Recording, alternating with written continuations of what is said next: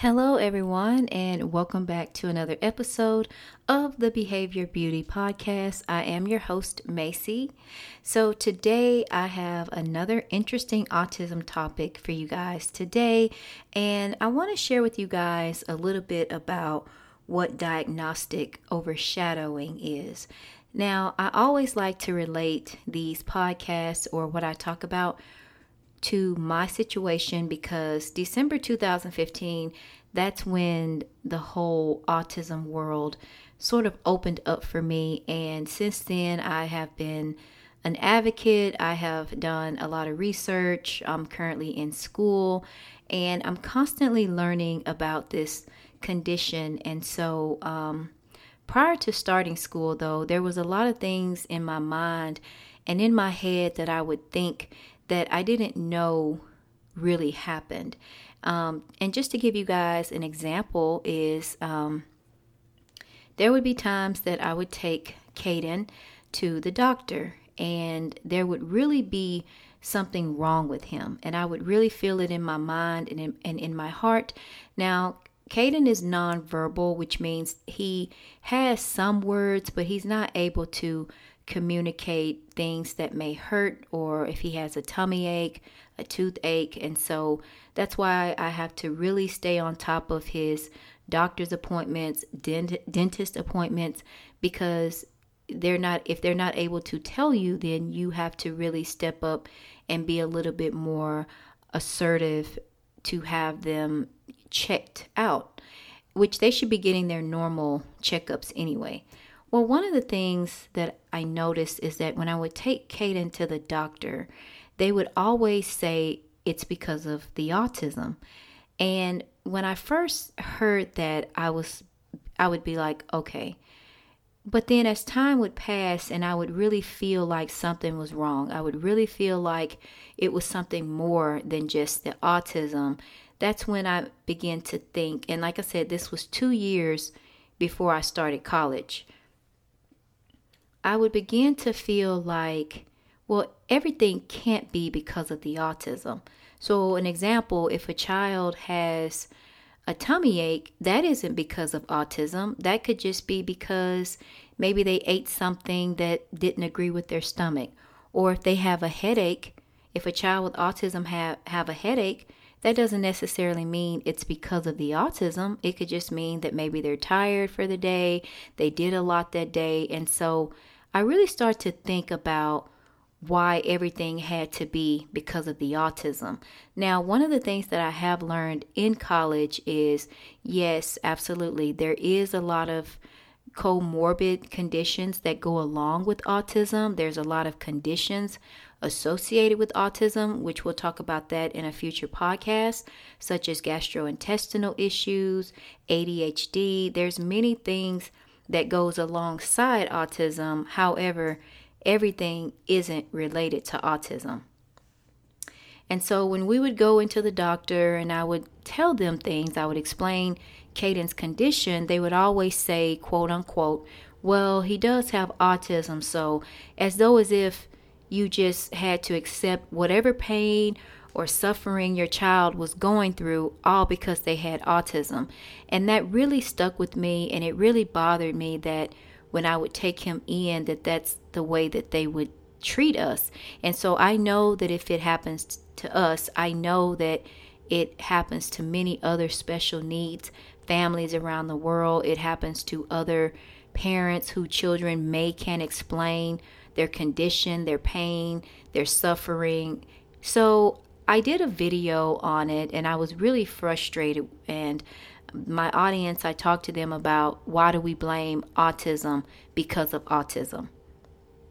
So fast forward to spring of 2020, I took this class called Introduction to Autism Spectrum Disorders, and I was really intrigued with the class because there's always something to learn about autism. Just when you'll never know it all, there's always something new. Like, I make it my priority every day to learn something new about autism.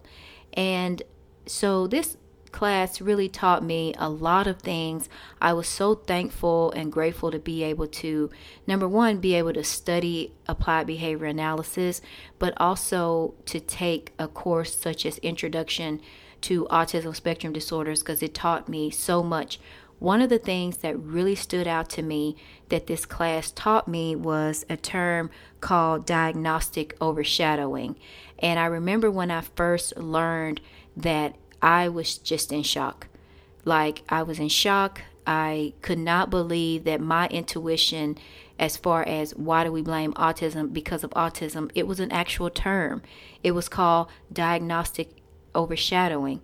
And so what diagnostic overshadowing means, it says that once the diagnosis is made of a major condition, there is a tendency to attribute all other problems to that diagnosis, thereby leaving other coexisting conditions undiagnosed. So what that means is that if your child has a diagnosis of autism, they're going to relate everything to that diagnosis. And I think that that's a misservice to children, to adults, and anyone else that may be having issues or other things that are going on with them other than the autism. And I just really, it was like I had a moment, because I was like, wow, everything that I thought way before I even knew this term is actually true. And I feel like if you haven't experienced this, if you haven't gone through it, then it would just be something that you read and you learn about. But to actually go through it and experience it and really see what this textbook is talking about, to experience it, I think it makes a difference. And I think that that's what's really going to separate me from everyone else, is the fact that once I do get my certification and become board certified, I can relate to parents because I've been there and I can understand. I know when parents are upset. I know when they're mad. I know because I've been there. So that's basically what diagnostic overshadowing is overshadowing other conditions that may be going on. So as an example, social withdrawal resulting from a developing depressive illness or anxiety caused by an anxiety disorder may be wrongly attributed as being related to the child or young person's autism. So you see, so it's very important that when you go into these doctor's offices with your child or with whoever it is that you're with, just make sure that they don't try to downsize or overshadow the condition that you may be going in there for. Because the minute you do that, then you're not really taking care of the patient. You're not taking care of the child. And I think that that's why for me, learning this was so personal, because we went through it. So anyways, I hope that you guys learned about diagnostic overshadowing and how it happens quite a bit in the special needs communities. And I really think that it's sad, but the only way to get past it and to get through it is to continue to advocate, try to be nice and friendly, but I'm not saying to be mean or be aggressive or throw your weight around and try to be intimidating, but just really go in and make up your mind that, okay, I know that my child or whoever it is that I'm advocating for, I know that it's something else going on other than the condition. And so really push and really be assertive to get testing done. If, they may want to do additional testing, or they may want to do an MRI scan or whatever. Don't let them get away with saying, oh, don't worry, it's just because of the autism. Do not let them get away with that.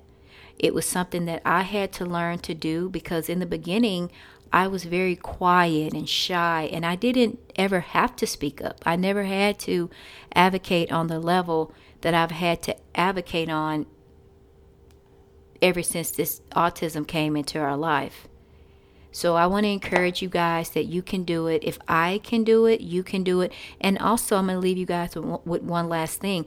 You don't necessarily have to have a condition to advocate for yourself. Even if you go into the doctor and you are and there's nothing going on with you, advocate for yourself. If they just say, oh, you'll be fine, it's just because of, XYZ or whatever, but in your heart you feel like it's something else, advocate for yourself for more testing. So anyways, I hope you guys enjoy this podcast. Thank you so much for listening. I really appreciate it. And I will talk to you guys in the next podcast. Bye, everyone.